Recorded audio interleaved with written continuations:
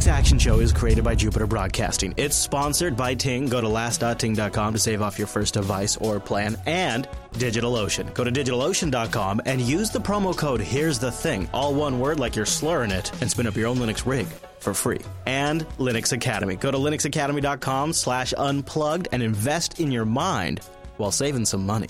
Welcome to Linux Action Show episode 420. My name is Chris. My name is Noah. Hey there, Noah. Guess what? Huge show today. So you heard the news. Nextcloud. What the heck is it? Well, it's a fork of ownCloud. We'll tell you what went down with ownCloud, what the heck Nextcloud is, because we're going to have Jos and Frank join us to answer our questions. We've been getting a bunch of questions into the show, too, and we'll throw some of those towards their direction. But that doesn't mean there's not news to cover. In fact, there's several big stories we'll be talking about in the news segment. And the feedback segment, I'm going to cover probably something that upset most of you last week. I'm guessing, just based on the feedback. I'll respond to that. But before all of that, Noah, do you know what we've got? The picks! We've got the picks. We have got the picks this week. And this is a fun one because I'm at home last night, you know, working like just like a son of a gun on this show, slaving away, Noah. And I get this text message from you. And while I was working. Actually, I don't know if people know you do this because you're not partying. I'll play it for you. But here, I'll show people what I'm talking about. I get this message. And I'm like, what's he doing right now? So explain to people what they're seeing. No, what are they seeing? So basically what we do is, one of the things that Altispeed does is we provide installation, structure, wiring, all that kind of things. Well, that has led to installation of PA systems and light systems and stuff in fraternity houses and event venues. And of course, that then led to actually running that stuff. And of course, if we're going to do it, we're going to do it on Linux. That's right. And so, so basically what we've done is we have three computers, and there's a short video clip. All right, so here's the rundown from Noah on location. Control computer. This is running 1204, and basically, if we set on with the spacebar. Are you gonna get me pulled down for country music, dude? I don't know. Will it hear that? Yeah, it's gonna hear that. After that set, it gets set in here. Then it keeps that. That's pretty cool. So you're using the UI to control the lights. I'm turning it down so maybe hopefully YouTube is graceful for us. Well, so basically that front computer, basically every light in there, including the strobes, and there's a bunch of little cans, they're all addressed and then added into that Linux computer. Then this one is actually the audio computer that is, of course, running mix, and I'm able to switch back and forth. Obviously between music, and that's actually paired to a hardware controller that sits underneath the computer itself. So, it's a little dark. You can see the play button illuminated, but basically I like you have hardware controls. That's nice. Yeah, hardware controls are great and a necessity. And then, of course, over here, I've just got a tiny little laptop running Ubuntu Mate for obtaining new music through Amazon, which they kindly let you just download anything and then pay for it once, and then you just own it. But, the thing is, what has gone to my head was, last night I had so many people coming up to the booth and they're looking at it and going, oh, this is amazing. Oh, this is incredible. How is this working? How are you doing that? How are you doing this? And one guy tells me, he goes, we paid, and then he gives me the amount of money. And he's like, for this DJ. And he had like this fancy Mac thing and all of these special controllers and this super special hardware. And it didn't work half this good. And I'm like, yeah, so you know what? You people with your stupid, fruity computer that are walking around, hipster-loving goobers. Wow, yeah, okay. Go stick your MacBook in your ear. I can do that on Linux. Wow. I get so happy when I can do something just as well on Linux as you can do on your piece of crap with iDJ or whatever you call it. By you, you're not referring to me, by the way. I want to make that clear. No. The other DJ, the mythical hipster who's challenging you with their shiny MacBook. That person, right? Yeah, okay. That guy. Gotcha. That guy can go stick his MacBook in his ear. Mix, by the way, super solid software. Even if you just want to have a little music at home. I like that wedding though. First of all, it's my kind of wedding because the track that apparently was playing is called something My Country Ass or something like that. I didn't see the term. Kiss My Country Ass. Yeah, Kiss My. Okay. And you got to run Linux at an event like this because uptime apparently matters. So at 1:30 a.m. JB time, which was what, 3 in the morning? 3:30. Yeah, Grand Forks time. Noah sends me this clip here. People are nuts. It's literally pouring rain. Pouring rain. Dance floor is soaked. There is no top. on that little problem. I love that. No, so that's pretty cool. I won't play the whole clip, but that's. And then the last thing that was kind of cool about that event was we get out there and there is no cell reception, like none, right? And so, I need internet to be able to download music. Not to mention, I'd like to just not be online. Yeah. So I'm like, hey, y'all have an internet connection? They're like, yeah, they actually just buried fiber. I'm like, great, I'm going to steal a run from that. And so we strung a big cable out into the middle of this outdoor venue and just strung a thing in the tree and threw an access point up there, and boom, instant networking. That's nice. 911 Wi-Fi. That's pretty good. So sounds like it was a good event, and I had no idea you were such a DJ. You apparently got skills. You should come out here and do some mixes. You should watch the Linux Action Show, because I believe we did an entire episode on this. I'm teasing. Well, I'm trying to give you a hard time. You should come out here and do some mixes on the live stream. Yeah, for sure. Come on. Where's your skills? No, let's hear your skills.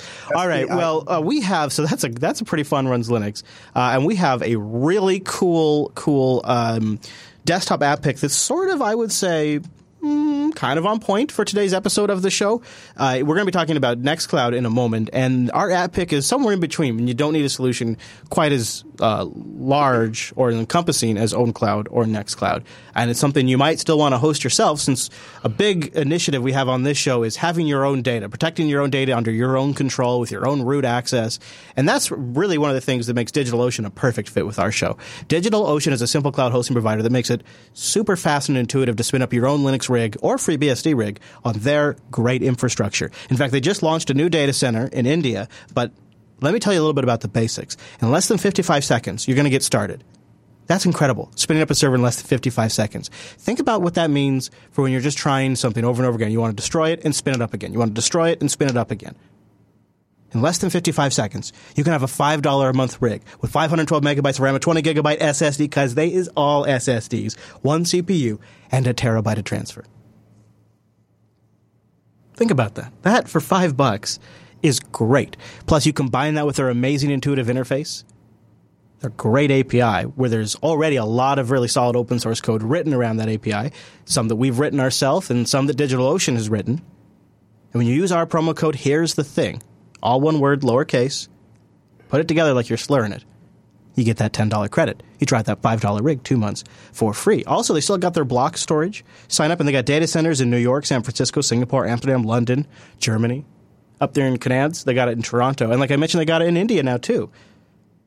Check them out. DigitalOcean is a great place to go to spin up your own rig or to spin up an entire application stack. You want to try out Nextcloud? You want to try out ownCloud? Deploy it on a DigitalOcean droplet. Take advantage of their snapshots. Take advantage of all of the incredibly, really well-written documentation. See, that's something that's really unique about DigitalOcean, too, is they've really invested in their documentation with staff and with their community. It's really kind of an exceptional deal. DigitalOcean.com. Use the promo code Here's the Thing. That supports the show and gives you the $10 credit. And a big thank you to DigitalOcean for sponsoring Linux Action Show for episode 420. Now, Noah, you and I have, over time, although you're way worse about it than me, which just gives me lots of tickles, have fallen into the Evernote trap.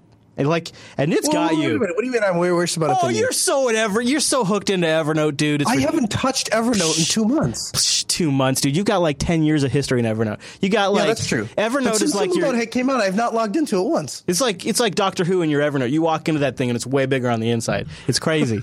So I have to help you. It's my mandate while you're in this Evernote hiatus to swoop in and stop you from relapsing. And so, to that end, I present you Turtle, Turtl at turtl.it. Turtle lets you take notes, bookmark websites, and store documents for sensitive projects. From sharing your password with your coworkers to tracking research on an article you're working, Turtle keeps it all safe from everyone but those you share it with. And it's available for GNU/Linux, 64-bit and 32s, Windows x64, Mac OS, Android, but not for iOS. So I thought you'd like it for that reason, too. Well, yeah, I mean, I always like it anytime we can screw Apple on something. But here's the problem. Are we you're not actually trying to get me off of Simple Note, right?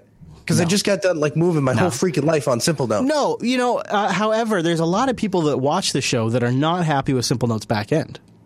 Oh, yeah. And I think, that's true. But they still want something like Evernote.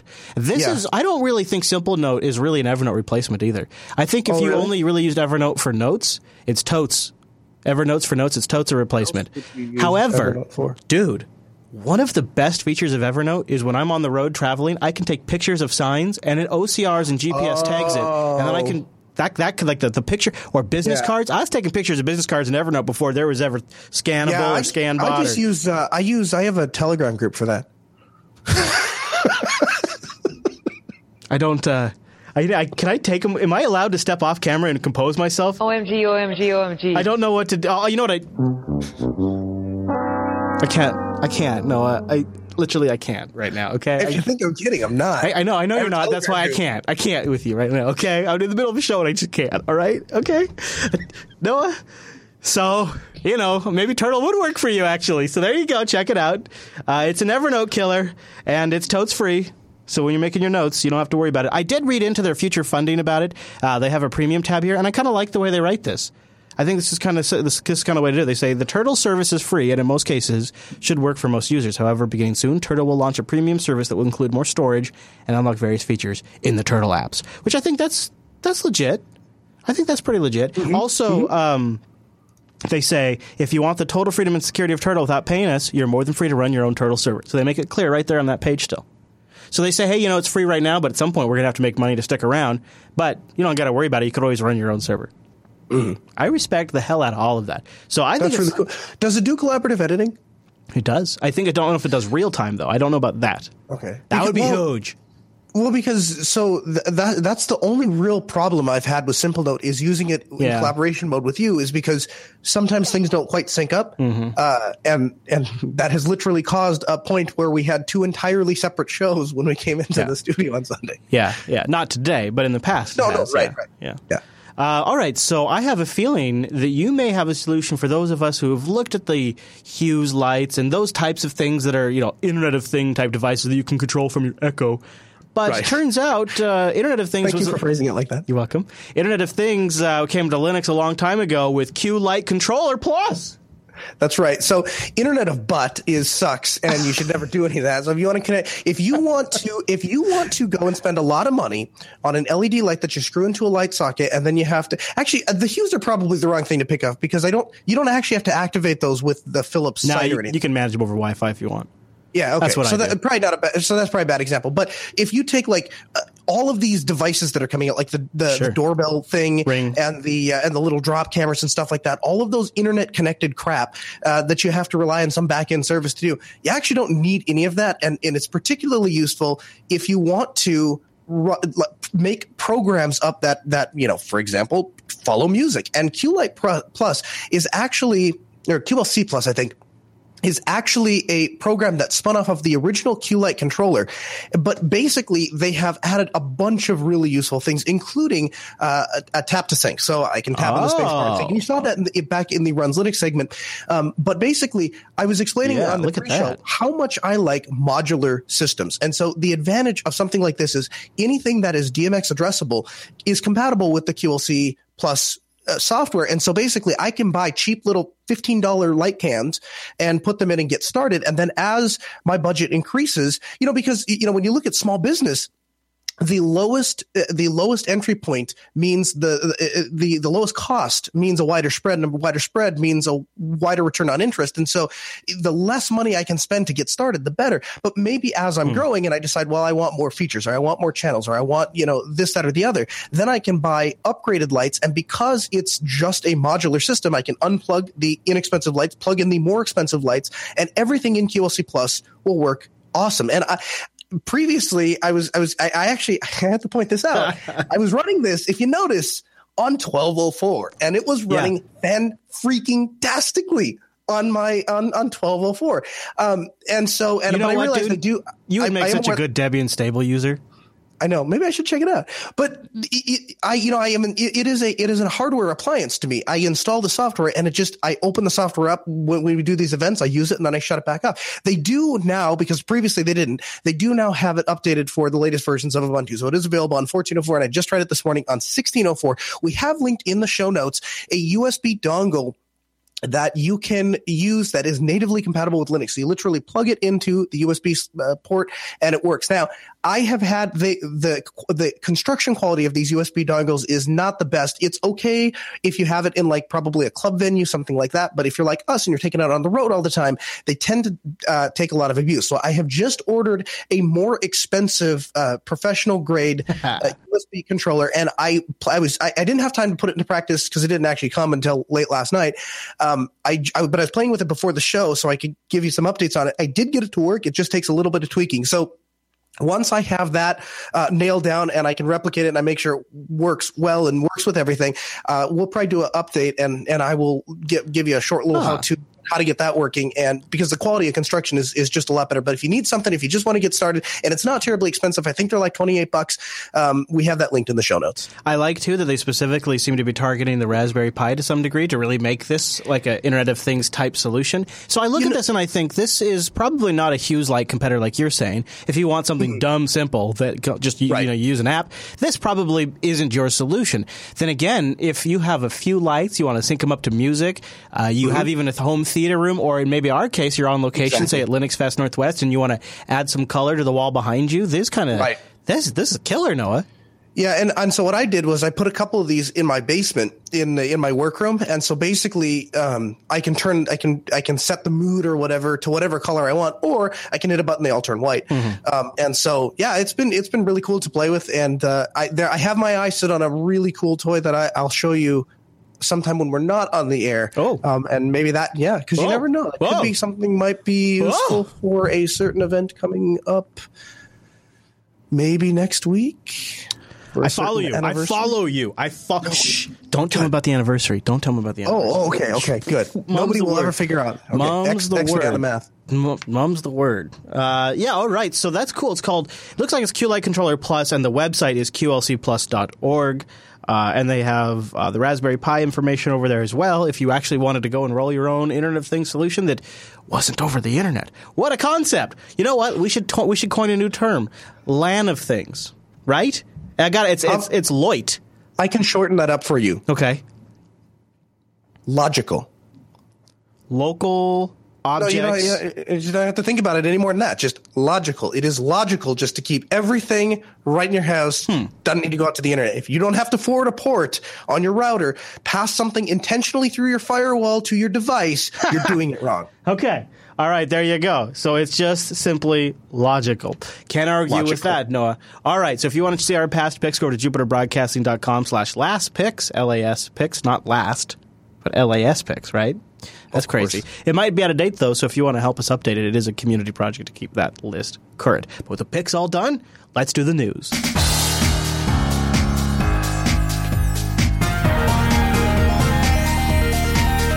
Hey, it's the news, and this episode is brought to you by Ting.com. Everybody, wants to go to last.ting.com, las.ting.com to save yourself some money and support the show. You get $25 off your first Ting device or $25 in service credit if you bring your own device, because here is the cool thing about Ting. No contract, no early termination fee, and you only pay for what you use. Minutes, messages, megabytes. Girl, that's all you pay. It's ridiculous. Plus, Uncle Sam's going to get his cut because he gets his cut of everything.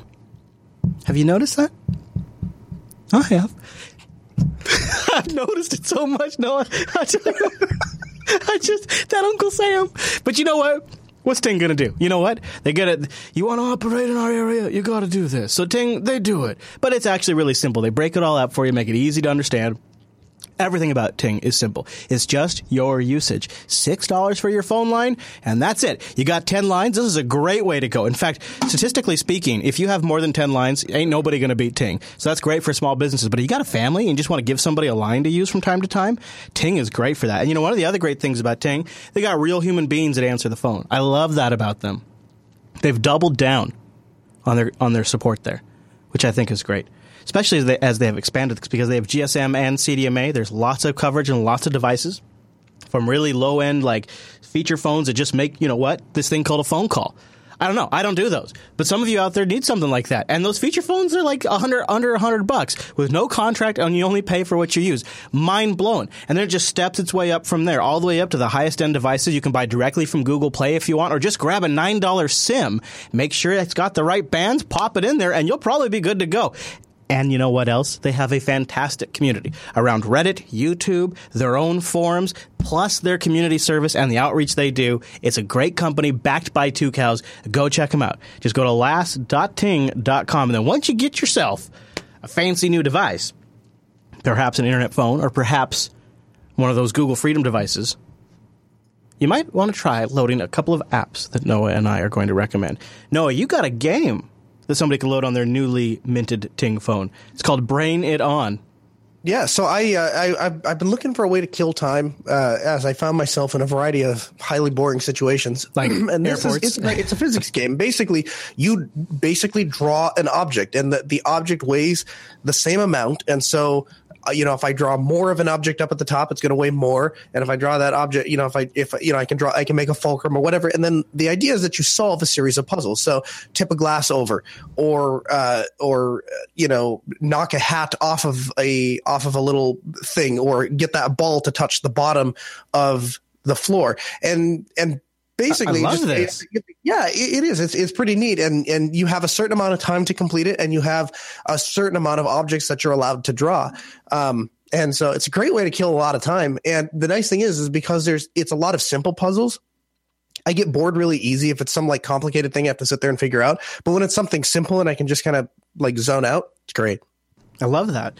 So I want to talk about something I've been using. It gets lighter out, past past 9 o'clock now. And I'm trying to get my sleep back on track. So I've gone to bed recently kind of early. And one of the things that I found was kind of difficult was just fully zoning out. And so I have this really nice app that I use to track my sleep. It works perfectly with my LG Watch R. It tracks my movement and my heart rate all night long. And then Sleep as Android, the app, tracks my audio blips, the weather, the temperature, all of the information it can get from the sensors. So I have a holistic picture of my sleep conditions every single night so I can see how I'm trending, and it gives me long-term stats. That's not my pick, though, but that's Sleep as Android. It's awesome. This next pick, I think, comes from the same group, and if not, it works in hand with Sleep as Android. Really cool. And it's called Mindroid, or Mindroid, however you want to say it. And it is an audio-visual simulation device. I don't really like their video because I think it overplays the visual aspect of it because it even works with cardboard. But what I really love about this is it's able to simulate some interesting binaural beat sounds. And if you're not familiar with binaural sounds, it's worth looking into. But it's a way that it's certain sound wavelengths that sort of soothe your mind to go to sleep. You can believe it or not, but it's nice to have. And what this application does is it combines it with any other background sound you want to combine it with. I'm a huge, huge nerd. I mean, you could do like farm sounds like sheep or a river or birds. Not Chris, though. I chose the Starship mode. It has a frickin' Starship modes with small little Starship sounds in the background. And it combines... That's totally you. Yeah, dude. And it combines binaural beats with the sounds of a starship. And I can set it to run for a certain amount of time, and then once it wraps up, and it has visual components too, but I'm only using the audio components. Once it wraps up and it finishes, because it does a nice ramp process, it intelligently ramps it to try to make it soothing. Once it's done, it automatically starts my sleep tracking app. So it's really cool. And they have different modes, so I use it for sleep, but they also have relaxation and meditation mode. And it's fascinating, and I think it's free. Let me see. I already installed it, so I don't think it's going to show the price. Do you know how to show the price if you already have something installed? Anyways. I don't, but I was going to look it up because I was going to get it. And then the Pro version is $299. And it really works best with headphones. I, however, because I also am having some ear issues, am not using my headphones. I have put it just on a really nice speaker set. And one of the things that I found that it does, the Starship mode with binaural beats, is it fills the room with audio. When you close your eyes, it makes the space feel huge, which is a neat trick when you live in an RV. So you close your eyes and you feel like you're in a ginormous, ginormous space. And I have found it to be very pleasant. So it's Mindroid. Now, here's a question for you. Does it require the internet to work? No. Okay. No. Out there, dude, I can't use anything that requires the internet. That's a no-go zone for me. I really appreciate the way it integrates with my sleep tracking application, but you can also use it completely standalone. You do not need to have one or the other. But if you do want a great sleep tracking application, Sleep as Android, and it integrates really well with wearables, which gives you an extra level of exact, precise measurement, because there's a lot of sleep tracking apps out there for your phone that track like movements, or when they'll put you put it on the bed and it tracks when your bed moves. But if you have a significant other in bed with you, every time they move, it picks that up too, and it throws off your stats. So have something tied to your wearable, especially ones that have heart rate monitors, actually gives you some really fascinating data. It's a really cool area to explore, and these are all available for Android. And there are some other out there for iOS, including one that's just a Star Trek background noise generator. If you just want Star Trek noises, that's available for iOS. But Brain It On is Noah's physics game, and Mindoid, or Mindroid, is my they pick. pronounce it Mindroid. Yeah, I would think This is my app. That's what I would call it, Mindroid. Mindroid, but then there's only one D. Yeah. So it's like a mind with hemorrhoids. Anyways, this is what so you asked me about the internet connectivity. You know, one of the things I really appreciate about Ting is legitimately where I live is the boondocks. If you've been watching the live stream, I was showing some video footage of it. It's a forest on the edge of the ocean. It's like nobody has coverage out there because it's literally a Native American reservation, and they do not permit cell phone towers to be built. So I'm kind of out of luck as far as cell service goes. And before we just completely get off Ting, I just wanted to say that's actually one of the things I find very refreshing about Ting, is because I'm only paying for what I use, and I ended up living in an area that doesn't have cell service. I don't end up paying for that time when I don't have coverage.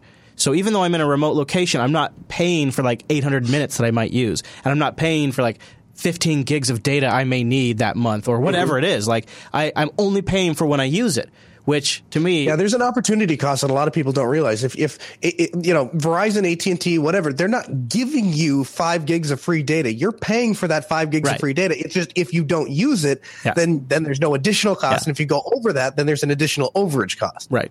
Yeah. Ting just makes it simple. So go to last.ting.com, and a big thank you to Ting for sponsoring the Linux Action Show. We'll get to Jason's email next week, because I was between our app picks. There was a lot of good stuff to cover, though, so we had to get into all of that. And I really like that sleep app. All right, so let's jump into the news. And I wanted to start with a story that I think it's something that's important we don't lose track of, even though it's kind of a downer. And that's Ars Technica's write-up they did over here at a 7-month later look at Valve's Steam machines, which to them they say look dead in the water. And I kind of agree. I mean, there's not a lot of buzz going on about these Valve Steam machines. And at first I thought, well, these are 1.0 products, but I would expect you got to iterate fast in this marketplace, at least I think. So it looks like, according to some back of the napkin math they've done, which take this math with big old grains of salt, they project about 500,000 sales. About 500,000 sales. So it's been about 7 months since Valve officially got into the hardware business with its Steam machines, a line of Linux-powered gaming console PC hybrids paired with a unique dual touchpad Steam controller. That's from ours. Today, we're getting our first concrete glimpse of the impact the hardware has had on the wider market for gaming machines. And the numbers don't look good for Valve. Now, here's how they got the math, I think. As part of an update on the new Steam controller functions, Valve announced it has sold over 500,000 Steam controllers. Now, that's since November. They confirmed to ours that this number includes controllers that were packaged with every branded Steam machine that was sold through Valve's store. So if you put it together and you look at some of the math, they say there has been less than 500,000 Steam machines sold over a span of more than half a year. Which is probably accurate. 500,000 might not sound like a bad sales number for a brand new hardware platform, which is probably what Noah's thinking right now. But it starts to look pretty tepid in the context of a wider gaming market. Both the PlayStation 4 and Xbone sold over 1 million consoles in their first day on the market in 2013. You know, I think the reason for this is that there is no exclusivity inside of the Steam box. I think that is really where the issue is. So if I think about all the people that I know that lined up to buy the whatever the Microsoft thingy is and whatever the Sony thingy is, they do so because there is a specific game that they want to play, or a specific series of games that they want to play that are only available on that platform. And if you think about what the Steam box is in and of itself, you're essentially paying for a gaming PC that's put into a home theater case and then upcharged because somebody else built it for you and is selling it. And I don't know what the target audience is for that. I'm not 100% sure that characterization is true. Okay, where is the target audience? Because the PC gamer, the traditional PC gamer... No, what I mean is, I think it actually is more of an appliance-like experience than either you and I... Who wants that? Well, console gamers do. Okay, so all right, so follow me on this. Console gamers want that experience. So what console games are not already available on the consoles that people are already familiar with and already have bought into and all that good stuff? What games are better on the Steam machine than they are on any other console, or available only on the Steam machine and not on another console? I would argue there's a lot more interesting and fun games that I enjoy playing on Steam than there are on consoles. I don't own any of the But modern... you're not a console gamer. Right. Exactly. But you just said that the target audience is console gamers. Oh, I follow you. So I guess let me refine that, because you're right. Yeah, that doesn't make sense. What I'm saying is people who want a really simple console-like appliance experience. So for me, if I say I wanted to get... Here's the scenario where a Steam machine makes sense for me instead of something I would just build myself. I want to get something for the kids, number one. Okay. Or number two, I want to have something at home that is very simple to use. So if we look at the clock and we say, hey, you know what, we got 45 minutes before we got to leave. Let's kill some time playing games, kids. I want to press a couple of buttons and I want us to be playing games. I don't want any other experience than that, and I want that 100% of the time. I had issues where my Chromecast this weekend just quit working. I don't know why. Everything was online. The Wi-Fi was working, and yet my phone could not see the Chromecast. And I had a video I wanted to play that I just simply couldn't show the kids because, for whatever reason, at that point in time, both devices on the same Wi-Fi network, both devices recently rebooted as a troubleshooting, and neither one of them can see each other. And even that, which gets so close to that appliance-like feature set, wasn't close enough, because then, 1 out of 5 times now I've gone to use the Chromecast, it hasn't worked, and that's too high of a failure rate. So if Valve has truly nailed this, I plug this box in, I put power in, Ethernet, and HDMI, and I press a power button and it comes up with a wizard, I answer some questions, I'm in big picture mode, and now all those games I love on my machine, including the ones I'm playing over Link, are now available on my TV. And I think if that sounds appealing to you, if something easy that's shareable with the family, and you prefer games on the PC platform, then I think a Steam machine makes sense. I don't think that audience exists, or at least not at any scale. A audience that wants a pre-built machine that also likes to play, because by the very nature of being a PC gamer and liking the games that are on the PC gaming platform, by that very nature, most of those people want to build and customize their own machines, and most of those guys could care less about a buy pre-built box that is already configured appliance like deal. In fact, really what you're describing to me sounds more like a Steam Link. I'm a gamer. I have a box. It's really powerful. I put a lot of time, money, effort, customization into it. And now I just want to let my kids play Race to the Sun on the TV. Yeah. That seems like a really, I agree. That was where I was going to go with this. I think the Steam Link is probably the product we should look at. I think that's the one that's selling. And I think that's a really good point, because I think the Steam Link turns out to be more competitive than the Steam machine at its current iteration. But take this: let's say Valve goes all out and approaches a AAA title and says, "We want you to release the next version of your game," or somehow sign some sort of an exclusivity agreement with them where that is only available on the Steam machine. Valve says they're not going to do that, though. I know they're not, and that's good for them. Good for them for not trying to. But if they did that, that's, I think, how you would start to get people over there. The chat room's kind of following my line of thinking on this, because I think this could happen, what you're saying, organically. Valve doesn't even have to push the buttons. I hope, and I don't know, but it's possible that Steam VR could be a killer feature that the consoles just can't keep up with. And if the Steam VR ecosystem and the games around Steam VR and all of the cool applications of it benefited from the open nature of a PC platform, i.e. add-in cards, extra slots for sensors, extra headset support, high-speed Ethernet so you can do great video conferencing in VR, multi-core Intel CPUs. If these kinds of things turns out to be major wins for VR applications, and VR turns out to be actually a thing that people in the consumer market want, then I think the Steam machines could be really well positioned. But that's a big what if kind of scenario that, who knows? May never happen. There is an argument to be made there, because the overhead to implement something like that because basically what they're doing is they're letting the PC industry do all their heavy lifting for them, right? And then they just implement these things inside of a box. And so Valve as a company really doesn't have to do a whole lot other than just track what the industry is doing and then implement those things. That's going to be much more difficult on the Xbox or the PS4 because it's a custom operating system, it's a custom box, and like you said, it's a huge product. It's not really built for any sort of expandability. They're using PC parts, right? So I think that is a viable path. I just think that's pretty niche, and that a lot of hopes and prayers have to come through for that to happen. All right, so let's talk real talk here for a moment, Noah. 7 months later, Valve Steam machines look dead in the water.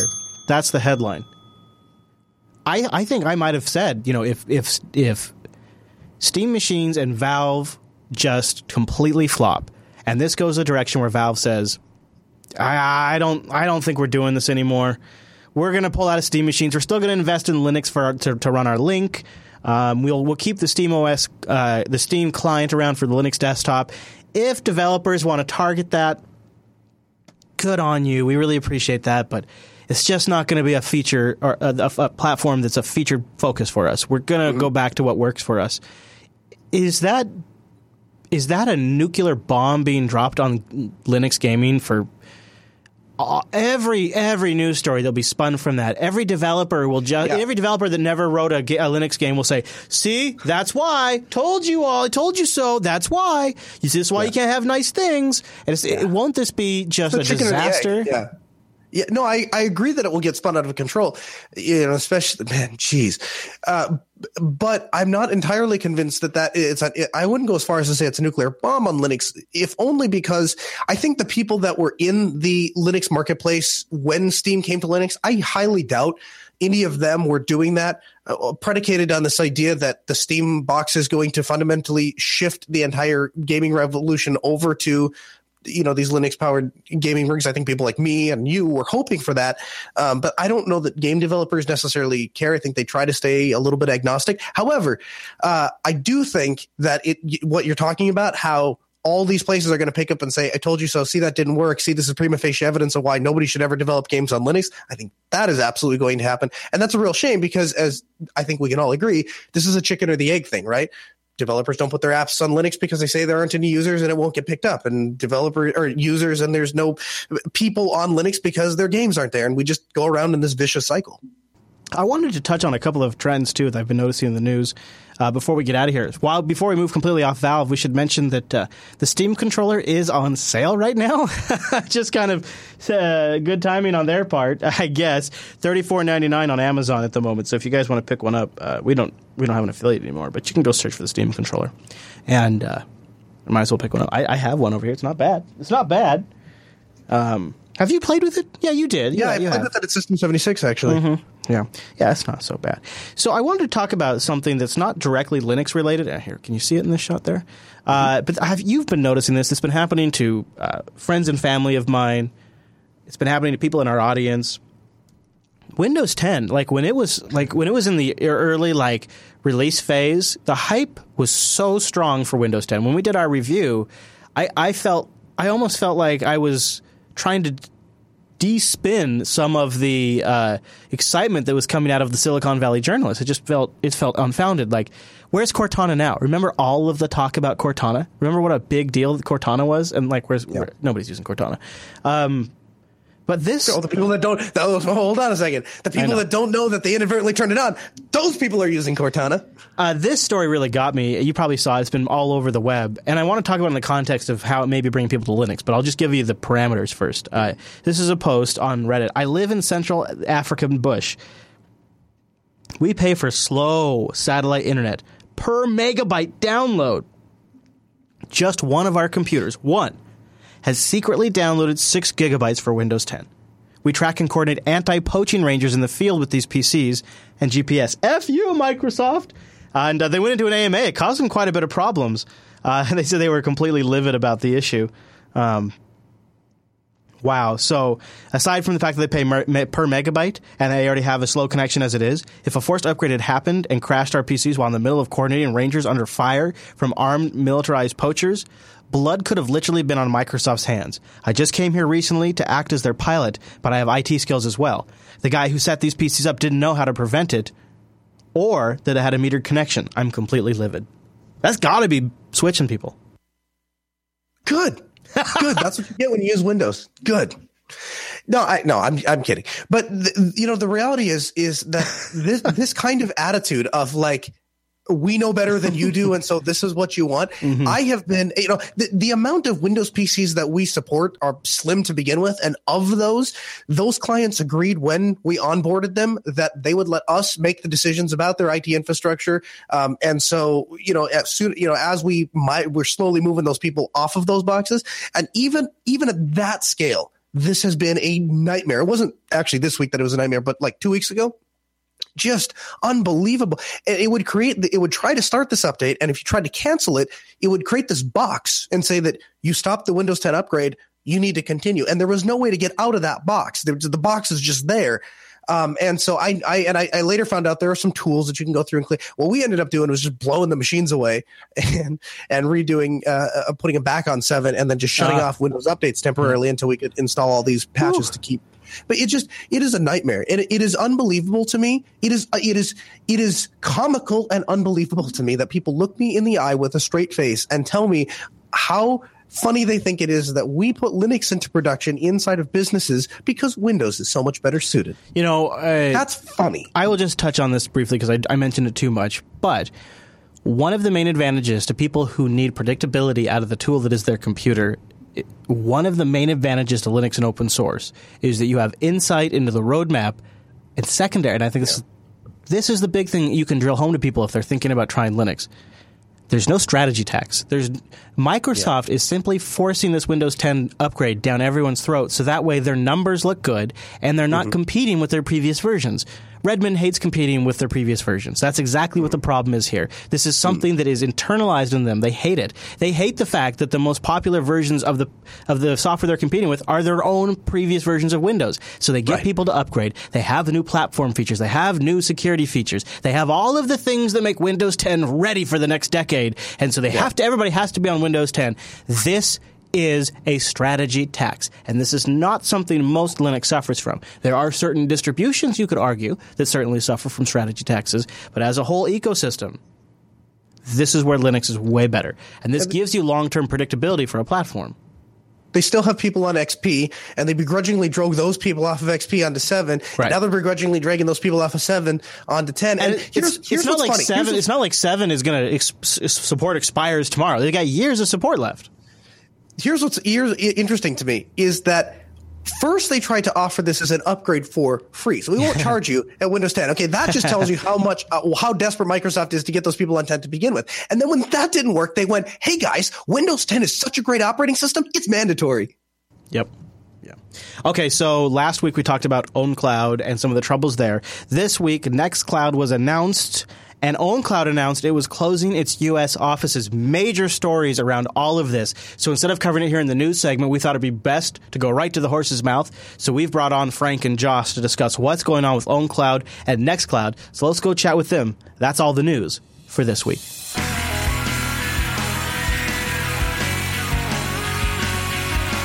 Last week, we covered some upset going on at ownCloud, and during the week, big announcements came out about a brand new project, a fork of ownCloud called Nextcloud. And two of the people behind that project are joining us right now to tell us all of the inside scoops, details, and questions you have been asking. So before we go to them, I want to thank Linux Academy. Please go to linuxacademy.com/unplugged to get our discount and support this show.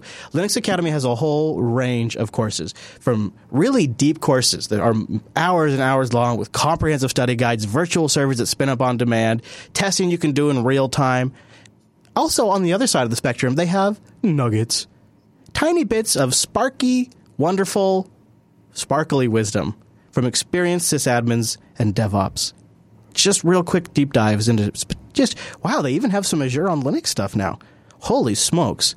Look at that. It is 2016.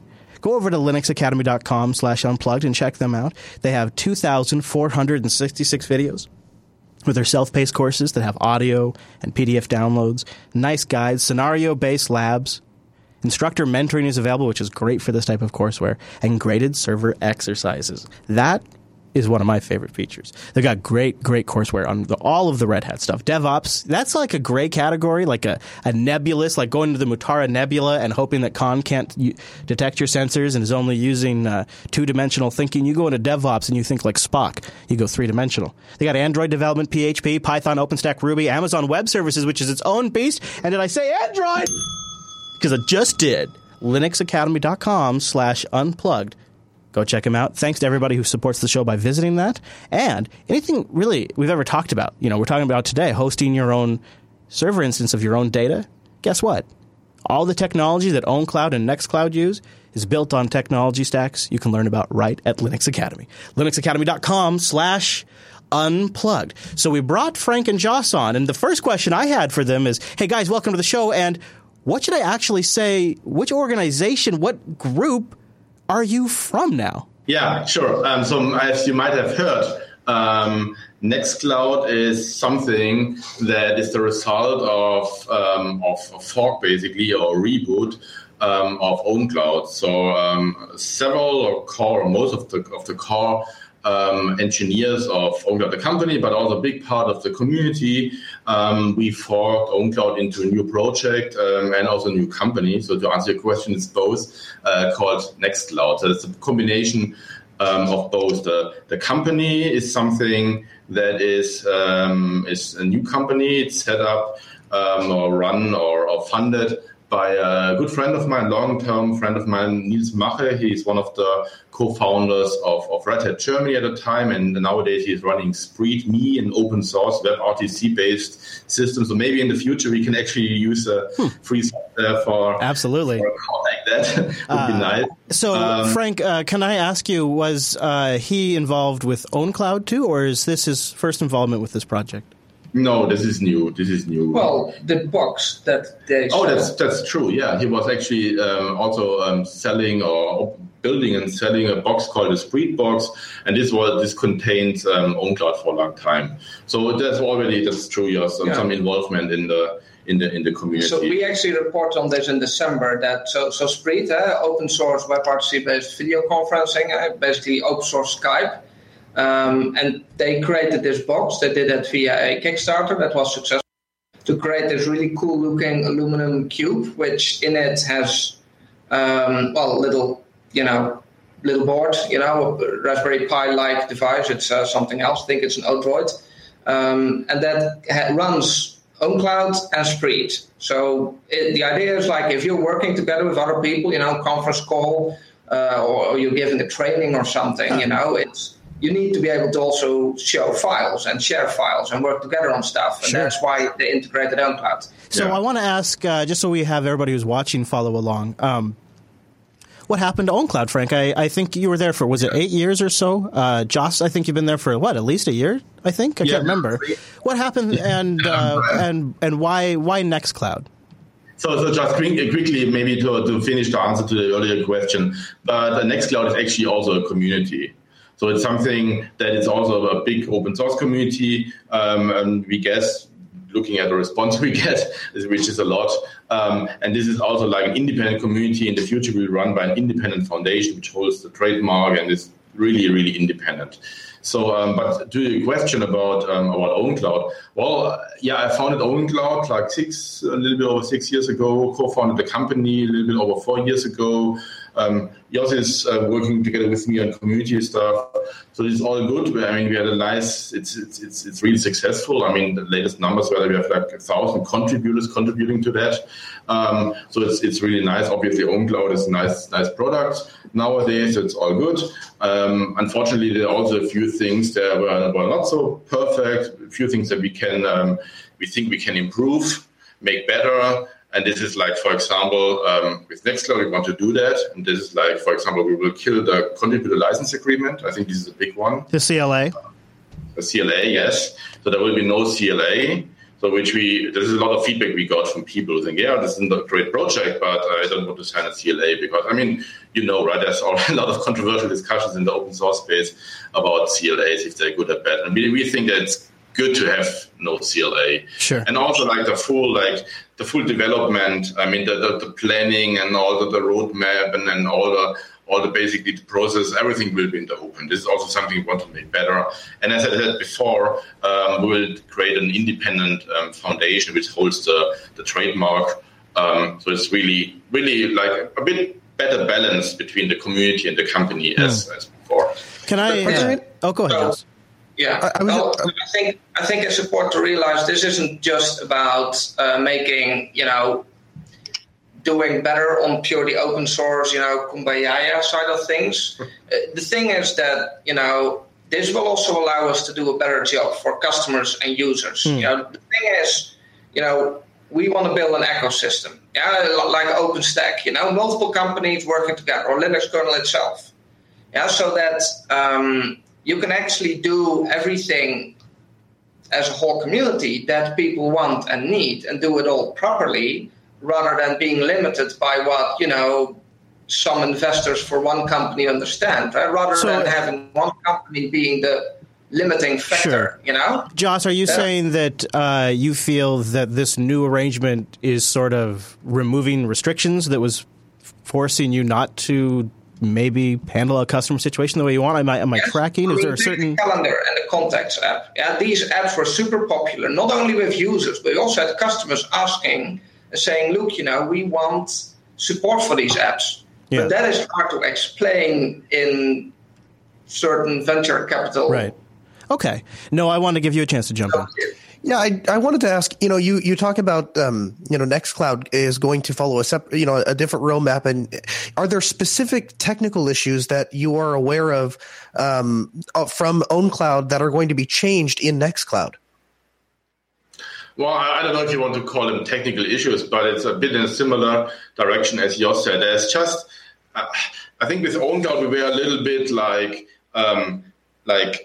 we were put into a box called Enterprise File Sync and Share, which is like a category that exists like between analysts and venture capital areas and with customers. But I think we can do a lot more, like as Jos said, with calendar and contacts. But another thing I want to mention is like the SpreadMe integration itself. So Niels Mache, our partner here, as I mentioned before, obviously has this open source project called SpreadMe, this open source Skype, basically. And this is also something that we are going to integrate into Nextcloud. So in Nextcloud, you will have like full video conferencing and chat and call functionalities. And this is one of the things which I find interesting, because I don't care if this is something that usually fits into a product like that.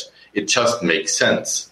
It's like we hear this from users that want to do that.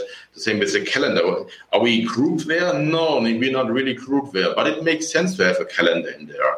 So I don't know if this answers your question about technical changes, but we want to basically broaden the goal and direction a bit, because as you said, with this ecosystem, it's a platform. This is why it's so important. A lot of people can contribute, and they can build all kind of different functionalities and things on that to build something that is really, really useful. So as you guys are reading the reaction, I mean, you've probably seen some of the reaction that I've seen, and some of that is, well, great, this is a chance to reboot. Let's get rid of PHP. Let's drop C-Sync, and let's go whole hog with something new. And that's not really what this is about, though. And do you guys want to address that at all? Because I have seen that as a common point. So very, very important for us, very, very important, probably the most important thing is a smooth transition. And this is the same for the contributors, for the users, but also the customers who will use like the professional version of that in the enterprise. Because of that, we will not like tomorrow change everything. Definitely not, because this would mean a complete break, and then nothing works for a few years, and then we put those pieces together, and maybe in the future it's better or not. I think this is a bad idea. So it will be a smooth transition, which means in the first few days and weeks, it probably looks a lot similar than ownCloud. But the thing is, as I said before, with the open process, that more people can bring in ideas and features and can pull requests more open and so on. Well, then who knows, right? I mean, that's sure. The sky's the limit. If someone wants to do complete architectural change, obviously in open source, the rule is who codes decides, right? So if someone comes in and contributes a huge architectural change, Yeah, of course, that's possible. I wanted to ask you guys about... have some concrete ideas, actually. There has been already some blogs about that. For example, I think it's important if you want what we want to do, which is build an ecosystem. You need to make sure that the fundamentals are right, as in stable and reliable. So one of the things, for example, we want to address, which is a sticking point for a lot of users and customers and contributors, is the upgrade process. Yeah. And there's a blog post on, you can go to nextcloud.com/news. You'll find a blog post there that addresses basically a number of issues that we have with the updating process that we want to address. And rather than focusing on the last things that look good for, again, in the old setup, let me put it that way, we can now get a lot of these fundamentals right and spend some time and effort on these things. So I wanted to ask you about the way some of this went down publicly, and how much of that is sort of a slippery slope, because you want to sort of give an air of confidence to people who want to migrate to Nextcloud. So it started by seeing several key people leaving, obviously yourself and Frank leaving, and then a bunch of other people leaving. And very quickly, it seemed like you guys moved very, very much, I would say, nimbly to get Nextcloud up and running. How much of that is because you're really trying to hit the ground running and move over to something clean, versus a lot of people are interpreting it as there's something they're not telling us here. There's a big secret here. Can you give us any light on the process of how this went down and why it went down that way? I don't know. I don't know there's been a big secret or conspiracy or anything. It's just that some people, including Jos and me, but it's, as we mentioned before, it's actually a significant part of our core developer community, just thought that, this can be done better. Mm-hmm. We've been trying to change these things for a long time. Yeah. And at some point, you've been running in the wall for so long that you say, okay, this doesn't work. Yeah. And things weren't getting better. Let me put it that way. So we had good reasons to leave. I just don't think it is nice to make this, personal. Were you surprised by how hard the response was from ownCloud? They say that today's announcement by former colleague Frank was as that he intends to launch a competitive product to ownCloud into a market using recently poached developers, because developers are game that you can poach, and that has surprised us and disappointed us. They go on to say that as a response, their creditors are laying off their U.S. staff effective immediately. Very, very fast chain of events, very strongly worded, some might say bitter post, and I'm curious your thoughts on that, and if this was expected as sort of an unfortunate fallout of this. So,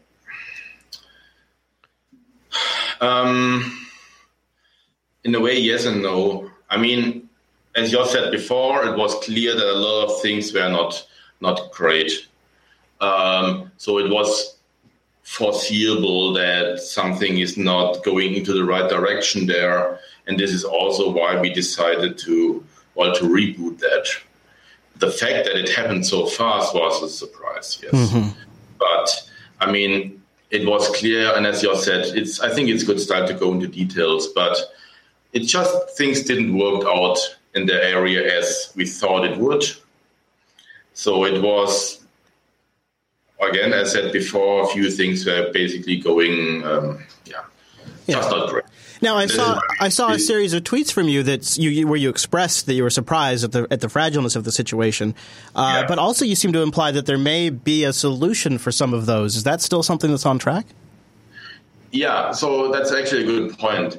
It's actually that what we are trying to do here, this is not just a hobby project of a few volunteers. I mean, hopefully also a hobby project and fun and also volunteers, but not only. Mm-hmm. So we actually were able, as I said before, with our partner, were able to basically have a really good foundation of that, put it under basically a good solid structure behind it, so that we're actually able to, if someone wants to work full-time on Nextcloud, that we actually have significant funds to make this possible. And this is the case for our ex-colleagues, but also for completely new people. So we have the funds of basically hire a significant number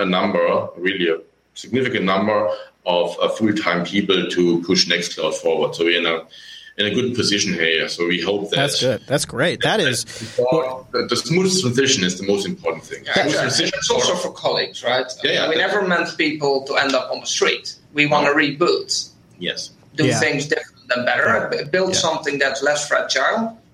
This time we have something that is a lot more solid. Yeah. That is not continuously on the edge, but has a serious somebody with a long-term vision here. Right? Niels has been doing this for a long time, running Spreed earlier than, as Frank said, Red Hat Germany.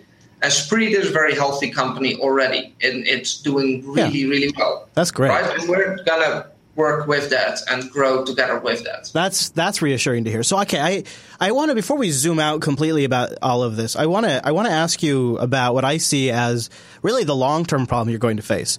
And that is this seems like a storm that will pass, and the cards are likely going to fall in the direction of Nextcloud because it seems to be an obvious choice. But that's amongst us, those of us who know. But when I look out at the general trends, one of the things that's definitely impressed me about ownCloud, there's only a few open source projects that really reach the status is damn near average consumer level knowledge. Not quite that level of penetration, but every single VPS out there has a one-click deployment of ownCloud. Every distribution has a guide on how to install ownCloud. There's a solution everywhere. And, I took a look at the Google Trends, which, take them for what they are. But holy smokes, you guys, starting about mid-2011 until right up till now, ownCloud is on fire. That is trending like almost no other open source project. So how now will you manage to get some of the mind share from the name and the brand and just the trust with the words ownCloud over to Nextcloud?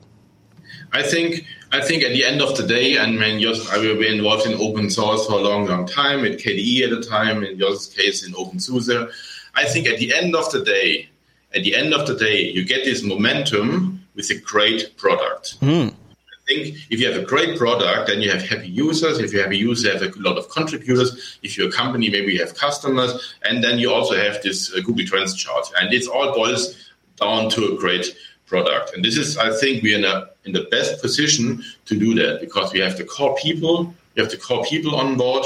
And actually, another thing I wanted to mention is that we got such an overwhelming response the last few days. It's just amazing. From people really, really like this idea. And this comes from users. Obviously, they're asking us, hey, okay, this is great. Where can I download it? And then, okay, it's just 2 days old, but okay. And then also from contributors, talking about 2 days, we already have people contributing to it. We already have people building like virtual machines around it, building like porting the news apps over. And there's lots of people who only want to contribute, and also from customers. They come to us and say, hey, this all sounds great. All the things that we mentioned before that are better. Basically, we want to work with you guys. So we're actually really seriously blown away by that. Yeah. And because of that, we were actually wanted to move faster forward than what we planned in the past. I think when we announced it on Thursday, we published a plan which said, okay, we will do the first release in early July. But the way it looks like, all the stuff that's already coming together, and I said a lot of the contributors, we actually think that we can have the first Nextcloud release this month. Hey! Just a few weeks. Wow, that is some good momentum. And this is the first release. I mean, there's already so much planned with the video integration, with the calendar contact integration, and so many ideas, and people are already working on that. Mm-hmm. And I think we have such a great and honestly better product very soon, and I hope you can also then see this in the Google Trends chart. Right. Yeah. Well, and I look forward to trying it. Jos, I had a question specifically to you while we're sort of on the topic of momentum for a new open source product or project. There's a lot of good indicators here. And I think something that maybe the audience might appreciate is if we zoomed out just for a moment and talked about both of your open source background. But Jos, why don't we start with you, just so we get some context. I mean, this isn't really your first rodeo. This isn't the first time you've been working on an open source project. Both of you have experience here. But Jos, you give us a little bit of your experience and also how, forks like this happen in that context, that kind of stuff. Well, There are, of course, some other projects that have gone through similar things, right? I mean, very well-known examples, of course, LibreOffice. And I already talked to people there, right, from Collabora, about their experiences and how that went. And they pointed me to the Google Trends chart comparing Apache OpenOffice and just OpenOffice with LibreOffice, pointing out how hard it is, of course, to get this right. Now, of course, OpenOffice stuck around because it was put under the Apache Foundation, and it's still there, right? If you go to Apache to OpenOffice, you will still find that. You will find no indication that there's basically that you're looking at a pretty much dead project, and that there's another one that's actually moving forward with a better product, as Frank mentioned.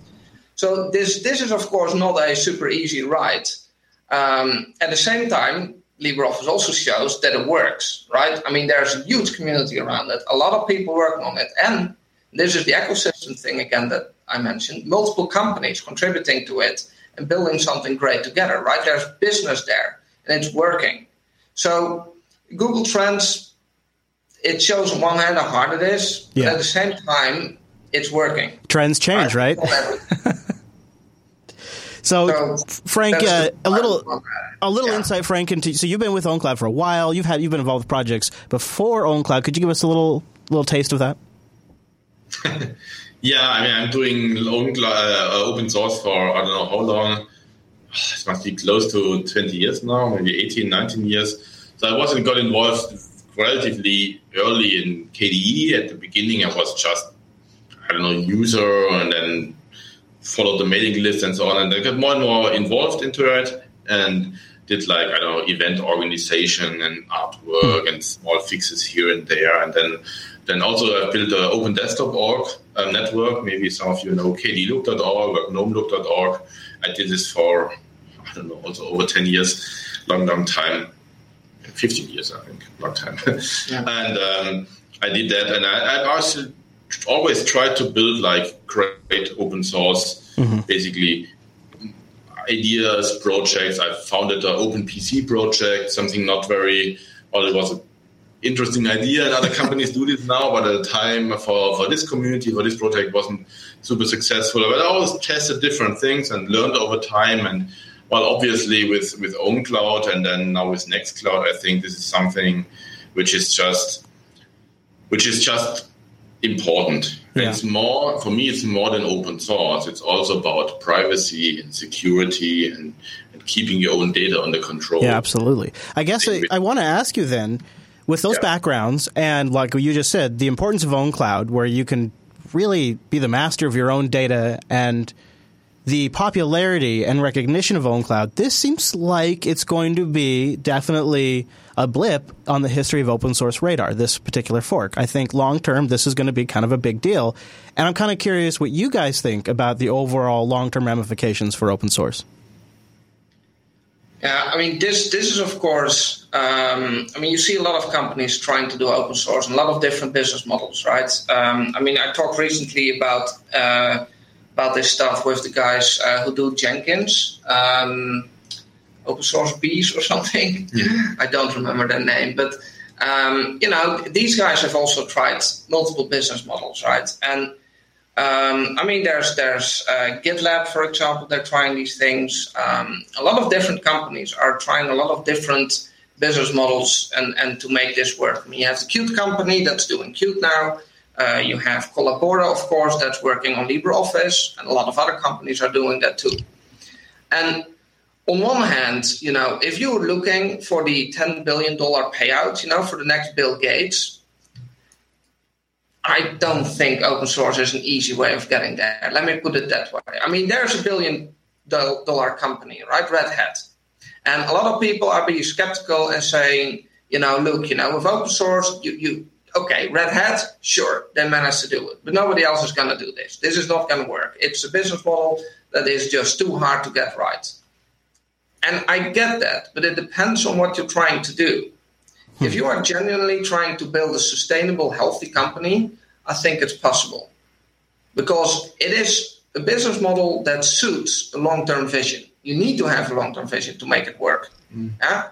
If you don't have that, you're going to get in trouble some years down the line. You're going to be forced to make decisions that harm your customers and your users just to keep investors happy. You're going to be forced to make decisions that benefit your sales and, forcing, for example, customers to buy stuff by not putting it in the open source edition, right? Short-term decisions that harm, in the end, your ecosystem and, in the end result, which is the longevity of your company. Let me explain the same thing maybe with a few different words. I think that's a great point. If you said, as I said earlier, if you want to be the next Bill Gates, right?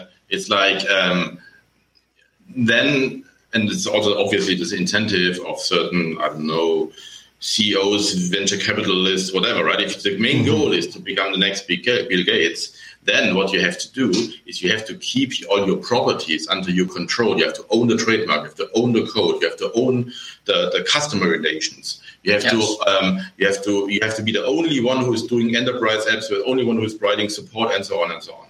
And you have to maximize basically your own the IP and all the value of your enterprise. And it's interesting, and this is obviously what Microsoft did, right? And obviously, Bill Gates is obviously freaking rich. But interesting enough, there's, I think nowadays, an even bigger business, right? Which is like the Linux ecosystem, right? I mean, this is like half of the machines, like all the phones and servers, everything running Linux now.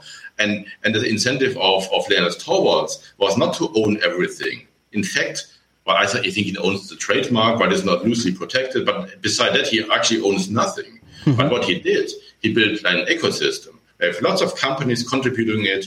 There's Google building phones on it and Red Hat selling enterprise servers and so on and so on. It's an ecosystem. And this, at the end, can be a lot bigger. And I think it's very likely to be a lot bigger, but compared with something that's only owned by one company.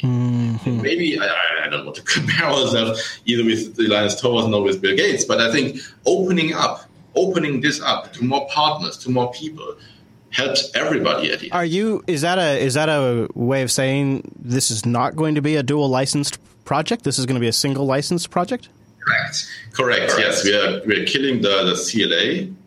So, which means it's basically run in the same way as a normal open source project where there is like shared ownership.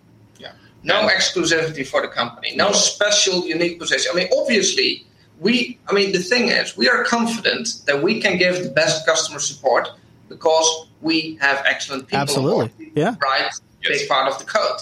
But that is and always will have to be our only thing.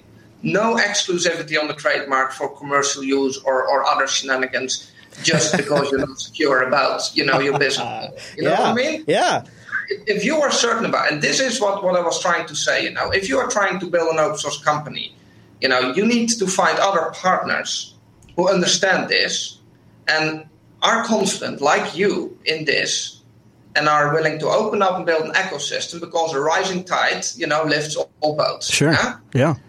And that is the vision you need to have. And if you don't have that, if you have people on board, investors on board who don't get that, you're not going to make it. That's how I would put it. Man, guys, that makes me super excited for the future of the project. I cannot wait to watch where Nextcloud goes. We're going to have to try it out here on the show and talk about it. So stay in touch, keep us in the loop, and best of luck. If people want to check out the project, maybe get involved, is there a website you want to point them to? Nextcloud.com. There you go.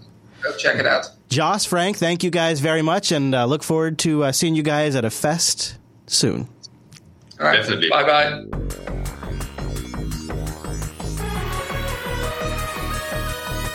And that brings us to the end of this week's broadcast. But hey, Noah, before we get out of here, we have some great emails, some that I will answer to from last week's behavior, and we have our segment sponsor, System76 at system76.com. This is where you go to get machines you don't have to futz with. Noah is just complaining on the live stream about all of the issues that with Secure Boot and all of that stuff when he just has that spontaneous machine that someone's bought at Best Buy. Like, hey, Noah, can you help me with this? Sure, let's grab that. Oh, you got the Intel Compute Stick? Okay, that was us that time. Let's give that a try. And then it's Secure Boot just ruins everybody's fun.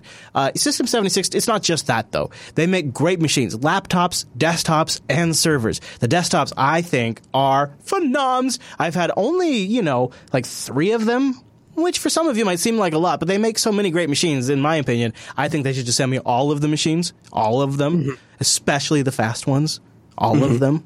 So to me, it's not a lot. And Noah over there, he's got himself the Oryx, which is a desktop killer of a laptop. And you know who else recently got an Oryx? Was Mr. Leo Laporte, and he talked about it recently on the Screensavers this weekend. I bought it for is my day-to-day show computer on the table, and what I wanted was a big screen. It's 17 inches. It's only 1080p, but that's fine. I want the text to be big. I want it to be legible. It's an IPS LCD screen, so it looks good, and it runs Linux beautifully. Although, if you join me, I'm running the GNOME operate desktop on here, GNOME 3, and if you join me for the unboxing on Wednesday, you might be surprised to hear me singing this computer's praises because it wasn't working so very well when I took it out of the box. I did the OEM sign-up, and then I did something that I think is user error. But Linux allows you a lot of scope for user error. I installed the GNOME desktop because I don't like Unity. And it asked me, and this is a very Linuxy thing to do, it asked me, well, all right, you now have two login managers. You have LightDM and you have GDM3. Which would you like to use? Without any hint that there was a bad choice, and I chose the bad one. I chose GDM3. I eventually thrashed the system, wasn't able to boot into it. And then, and this was a real frustration, the nice thing about Linux, if you thrash a system, you make a USB key, you reboot. Before he goes on, I really like that he really gave this a try. Like, he troubleshot the heck out of this, and he manages to pull it back. Here, I'll let him finish. Wipe it, you start over again. It's probably the fastest install of any of the big three operating systems, much faster than Windows and OS Good for 10. him. It just takes a couple of minutes and you start over. I set it up, as many Linux users do, so that I have all of my configuration files on GitHub. So it's a very easy thing for me to clone them and restore the machine back to its original state. So this would have been a simple thing, except for a massive bug in Ubuntu 16.04, the shipping version of Ubuntu. Listen to this. Which, thank you, System 76. Their graybeards, who aren't so old, but they are definitely graybeards, said, oh, I know what's happening. There's a kind of obscure bug in Linux, or actually one of the tools that's often used on Linux installs, and certainly used by Ubuntu, that it causes a bad interaction between a Skylake processor and the NVIDIA 980M. Now, that's an unusual combination for most Linux machines. I had never run into it because I'm using older machines. He said, oh, this has been fixed in the latest version of Ubuntu. Just download the daily build 16.04.1. Listen to that. And it should all be fixed. And he was right. It did, and it installed, and GNOME's working great. So I think that was Jason over at System 76 that was helping him, and they did a great job. I'm glad Leo had a great experience with it. He's got a powerful machine. Now it'll be interesting to see if there's an Oryx Pro on the table during some of the Twitch shows, like Mac Break Weekly, and I would just love that if that was on his desk during Mac Break Weekly. So it's pretty cool. He's running Ubuntu GNOME edition on there. We love System 76, have for a long time, and think you'd have a great time if you want to try them out. And if you do get a little hung out to dry, if Google fails you, they have great support too. So Raphael writes in as a follow-up to our discussion around Oracle versus Google and the licensing of some of that Java APIs. He says, hi there, I'm a fan of Jupyter Broadcasting for some time. I used Entergros for a month as my first long-term Linux desktop. He was previously a Windows 7 user. And I even have a DO droplet for 2 months. My question about Oracle versus Google trial is hard to find, but I'd like to know what the licenses of the different types are. And he goes on to ask about the different licenses, and I want to share some follow-up thoughts because a lot of you wrote in with feedback about my position last week on Oracle versus Google. Just to quickly summarize my position, super quick. I think that I want to make sure it's clear. I do not want the scenario where there's a precedent set that by Oracle that there was some sort of copyright around these APIs that could somehow affect a bunch of other open source projects. Whatever that doomsday scenario is that we're all worried about, I'm not for that. I'm not trying to advocate some doomsday scenario. What I'm simply trying to advocate, or what I'm actually simply trying to ask the question of, I should say, is to me it seems like we have ourselves a pretty clear-cut case. It's going to go to retrial, and Google's probably going to lose, just based on just both companies and negotiations. Now, a lot of you seem to be writing under the assumption when you write in that this is all Oracle's doing, that this is Oracle's evil plan, that Sun was totally okay with all of this, and that this is only happening because Oracle swooped up and bought up all of Sun Microsystems, including Java. I think that's a false pretense or a false assumption to make. I think it's more likely that one of the very valuable assets of Sun Microsystems was the potential of this lawsuit. And one of the reasons Oracle bought Sun, among many other things, was because of this lawsuit's pretty much slam dunk nature. Because everybody's on the record, on both sides, saying they need a license. I'm not saying if that's right or wrong, and I'm not trying to advocate what should or shouldn't happen precedent-wise for APIs in the future. What I'm trying to ask the question, and I'm simply just trying to ask the question, and why I got upset last week is because we're so busy advocating for Google because they claim to be free and open, even though in reality they're an advertising company, one in which I use many of their services. Their primary goal is not open source software. Just look at the deal, for example, they did with Verizon that has now screwed up net neutrality in the U.S. years later. Watch TechSnap if you don't know what I'm talking about. They do not necessarily have the consumer, the general public's best interest at heart here. That's not a crazy position to take, and I'm not even saying it's necessarily right. I'm simply saying that if we come from the position that perhaps Google had ulterior motives here, i.e. we're going to use this and fight it in court later and make enemies along the way, which, by the way, is a direct quote from their emails. Direct quote. If we come from the position that perhaps Google had ulterior motives here and that they are likely going to lose in a future retrial, if we accept those possibilities, which seem likely to me, then we have to ask the question, what precedent is now set for dual license software? Will any large company come in and say, well, yeah, I kind of ripped them off in some degree, and yeah, internally we all agreed that we were completely copying, but fair use, right? I mean, what would stop Apple from doing that in the future when they need to, say, copy some version of Swift that's been forked or something from Microsoft? What would stop any other large company that has a team of lawyers sitting around tapping their fingers waiting for something to do? It seems to me what Google just proved is even when you get caught with your dick in your hand, you can still get away with it scot-free. You can literally say, we're going to rip this off and then fight them in court later because they're little guys and we're bigger than them. Except for they didn't expect Oracle to come along, who's huge and has a great legal team, which we could argue how great they really are, but from the perspective of industry, has a great legal team. They come up, swoop up Sun, and now they go after Google. You don't think that they saw this all along? See, you have to come at this from a perspective of perhaps Google made a mistake here too. I could be wrong as well. And I wouldn't want any other precedent regarding the copyright of the APIs to be set either. But I feel like that's already been done. If you look at previous precedents and cases, it seems like that's already happened. That's the other thing I don't understand. It seems like that precedent has already been made. So a lot of you wrote in, and a lot of you apparently were extremely disappointed. Apparently I crapped on your front yard and murdered your cat while I was there. And some of you advised not watching this episode of the show or that episode of the show because it was so bad. And I apologize if I upset you about it. However, if you do reply, could we not have a conversation about if the APIs were copywritten or not? Could we go past that point? Because that's what everybody's answering. And could we discuss the possibility of what happens if Google loses this thing ultimately, and what happens if they win this thing ultimately? In regard specifically to dual license projects. It seems like if they lose, it's actually a good thing for dual license projects. And if they win, it seems like a bad thing for dual license projects. And right now, they're in the win column. Now, maybe I'm wrong, but if you could answer that specific part of my question and not actually retread the entire court case and what Google did and what Oracle did, if we could just avoid all of that pretext and specifically discuss that aspect, that's where I would like to get to. And I don't really feel like any of the feedback last week particularly addressed those questions. So that's my extremely long answer to Raphael's question.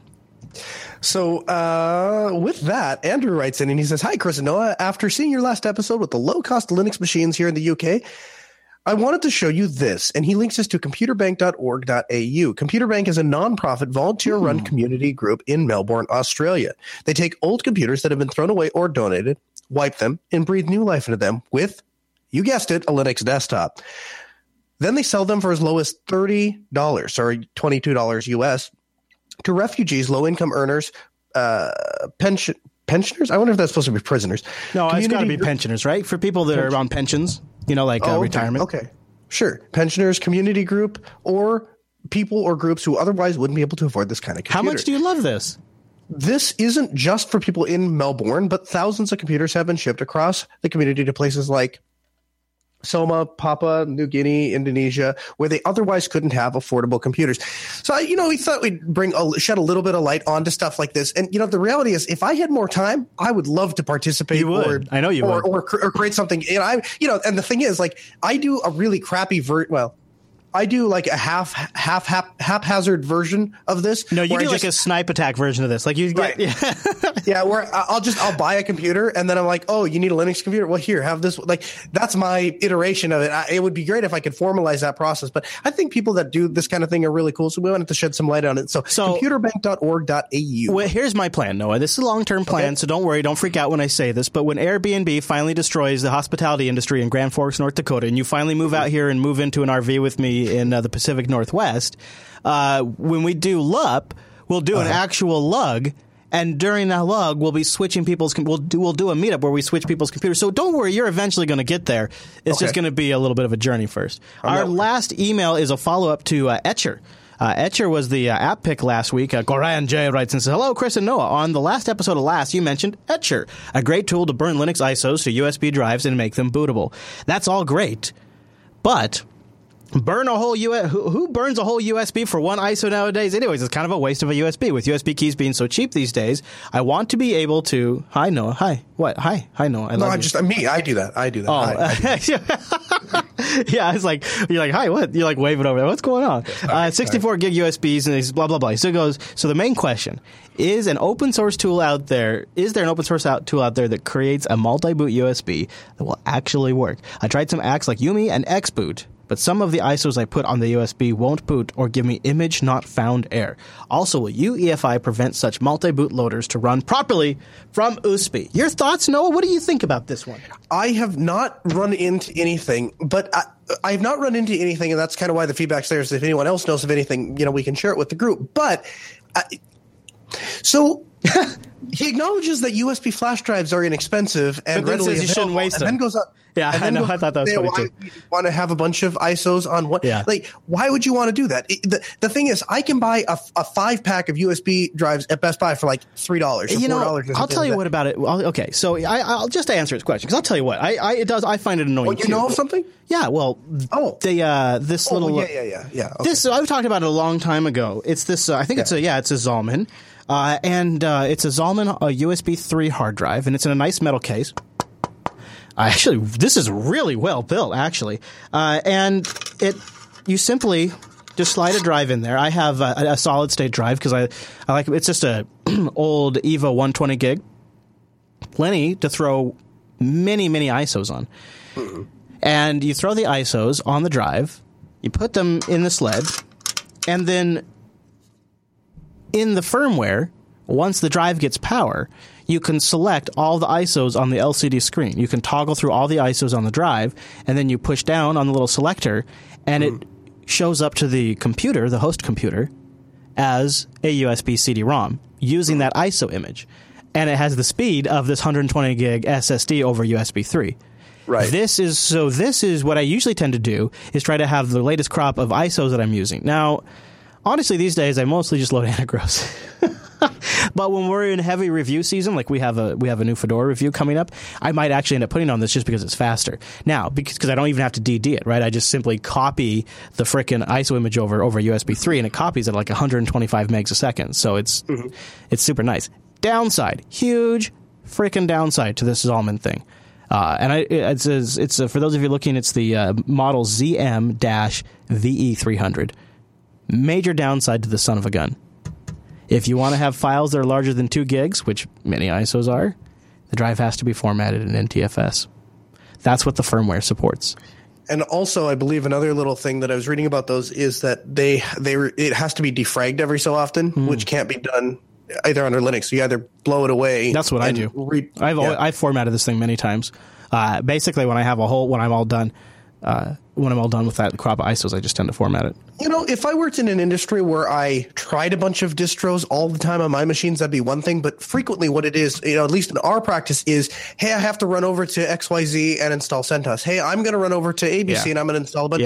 So I literally have a pack of flash drives. And I just, we need that one. And we just take them different places. And last time I came to Washington, I brought my Antergos drive with me so that if I needed to reload Antergos on anything, we would have it. Right, you did. You just I used it prepared. Twice. The chat room's talking about a solution where you just use Grub to boot from ISOs. That'd be interesting to play with. I got to look into that too, because that could be. We could do a how-to on that maybe. It's got to be easy, simple, and straightforward. Because if it's a big, complicated process, I'll just make one last pitch. I really think that we are overcomplicating a very simple problem. Just if you have a couple flash drives, just DD an image onto it, boot off of it. All right, but put this in your possible how-to list for the future, because I think we need to. We've talked about it before, netboot.xyz. We've talked about this once before. I think we should potentially do a full tutorial on it. So put that in the bank, okay? Okay. You got it? netboot.xyz. Boom!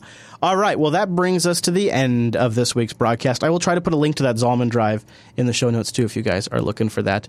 If you have other suggestions for particular to these questions, linuxactionshow.reddit.com, and look for episode 420 of The Big Show, and there will be a feedback thread there. You can also submit content for the show at that subreddit, like news stories or open source projects. We have a big episode planned for, is it next week? It is next week, right? Huge episode plan, like probably the biggest episode that has ever been aired in the history of JB. So if there was ever a weekend to make it live. Yeah, I would make it live next week. Yeah. Whatever you have to do, move across the country, doesn't matter. Yeah. But you need to be there live. It'll be our 10th anniversary, jupiterbroadcasting.com/calendar for the live time in your local time zone. And then jblive.tv is where you watch it, and jblive.fm is where you listen to it if you're on the road or something like that. So we'd love to see you live if you can make it. It'd be a fun episode, and it might just be worth your time. You never know. Linux Action Show will be live every single Sunday from here on out until the end of time. But it is our 10th one next time. Actually, that's not true. We may move it from time to time. I shouldn't say that because everything changes. But you always know at the calendar page. But yet it stays the same. JupiterBroadcasting.com/contact is where you go. If you want to send an email into the show, you just choose Linux Action Show from the drop-down. I'm at ChrisLAS, which is kind of a newish account. So if you haven't followed me for a while, go over there and follow me, because I set up a new account at Jupiter Signal for the network. And Mr. Kernel Linux, which is Noah, at Kernel Linux. That's right. You can see a collection of my USB flash drives, which I just put inside of the... Yeah, you did. Nice.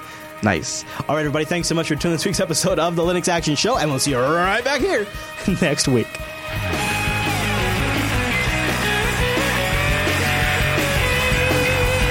It is so out there. It's so big. I should probably get more. You know what? It seems smoke weed every day. I think Kernel Linux is a smoker. That's what I think. I just think he only does it there in Grand Forks where they get crazy. All right, here we go. Smoke weed every day. I'll be right back. All right. Okay. So you just sit there and chat with them about, GIMP. Your things that you guys Google Mind Control. Those things that you Linux users talk about. Smoke weed every day. I have basically decided, now I kind of thought this before, but I have a whole bunch of ideas on how we can replace your Hughes lights. Whoa, really? Tell me about this. Yeah. You could do way cool. Out of all of the things, you know what I mean? know, out of all the things, that's not really what I'm. Yeah, I know. That's true. And I understand that. But because you just use your phone, you don't have to use any nonsense to control it. But I was the other night, the thing that is so cool about all this stuff is I keep coming up with random creative ideas, and then Linux just lets them go right into practice. So I was in between this set, I want everything to be the Altispeed colors. So I look up, because we have a very specific shade of orange that we use on the website, and I pull that out and I put that RGB into the computer, and boom, the whole room turns that color. And I'm like, oh, this is so cool. That is cool. I like that. Yeah. Smoke weed every day. So Twomp, I will not. I am totally out on any sort of LED light. If I hold on, one thing at a time. Concentrate. No, do not let ADD take over your life. Twomp, I am totally out on any sort of LEDs unless it's DMX compatible, because DMX compatible means I can control it with Linux, and it means that basically I think what it is I really like standardization and modularization, if that's a word. If it's not, I made it up. So if you have my favorite thing in the world, a great example of this is rack mount stuff. you get a generic rack that has 6 U's in it, units to mount things in, and the top U could be a switch, or it could be a router, or it could be a punch panel, or it could be a drawer, or it could be a cable manager, or it could be an audio amplifier, or whatever, or a mixer, or a compressor, whatever. Everything is this standard modular unit, and so it allows you to take components out of a totally separate part of my business. I can take stuff out of our DJ rack and come bring it here into the studio where I do the Lytics action show and put it into that rack, and I like that modularization. And so they have YouTube video, and so they have DMX allows me I can set everything up inside of software and say I want these lights to do this and these lights to do that and those lights to do this, and then if a light ever breaks or I decide I don't like it, or if I want to upgrade it to a brighter light or whatever it is, I just take that one light out and replace it with a newer, better light. And all of those scenes, everything, all 50 of those scenes, all 50 of those chases, they all still work because it was modular. I could just swap that one part. I love stuff like this.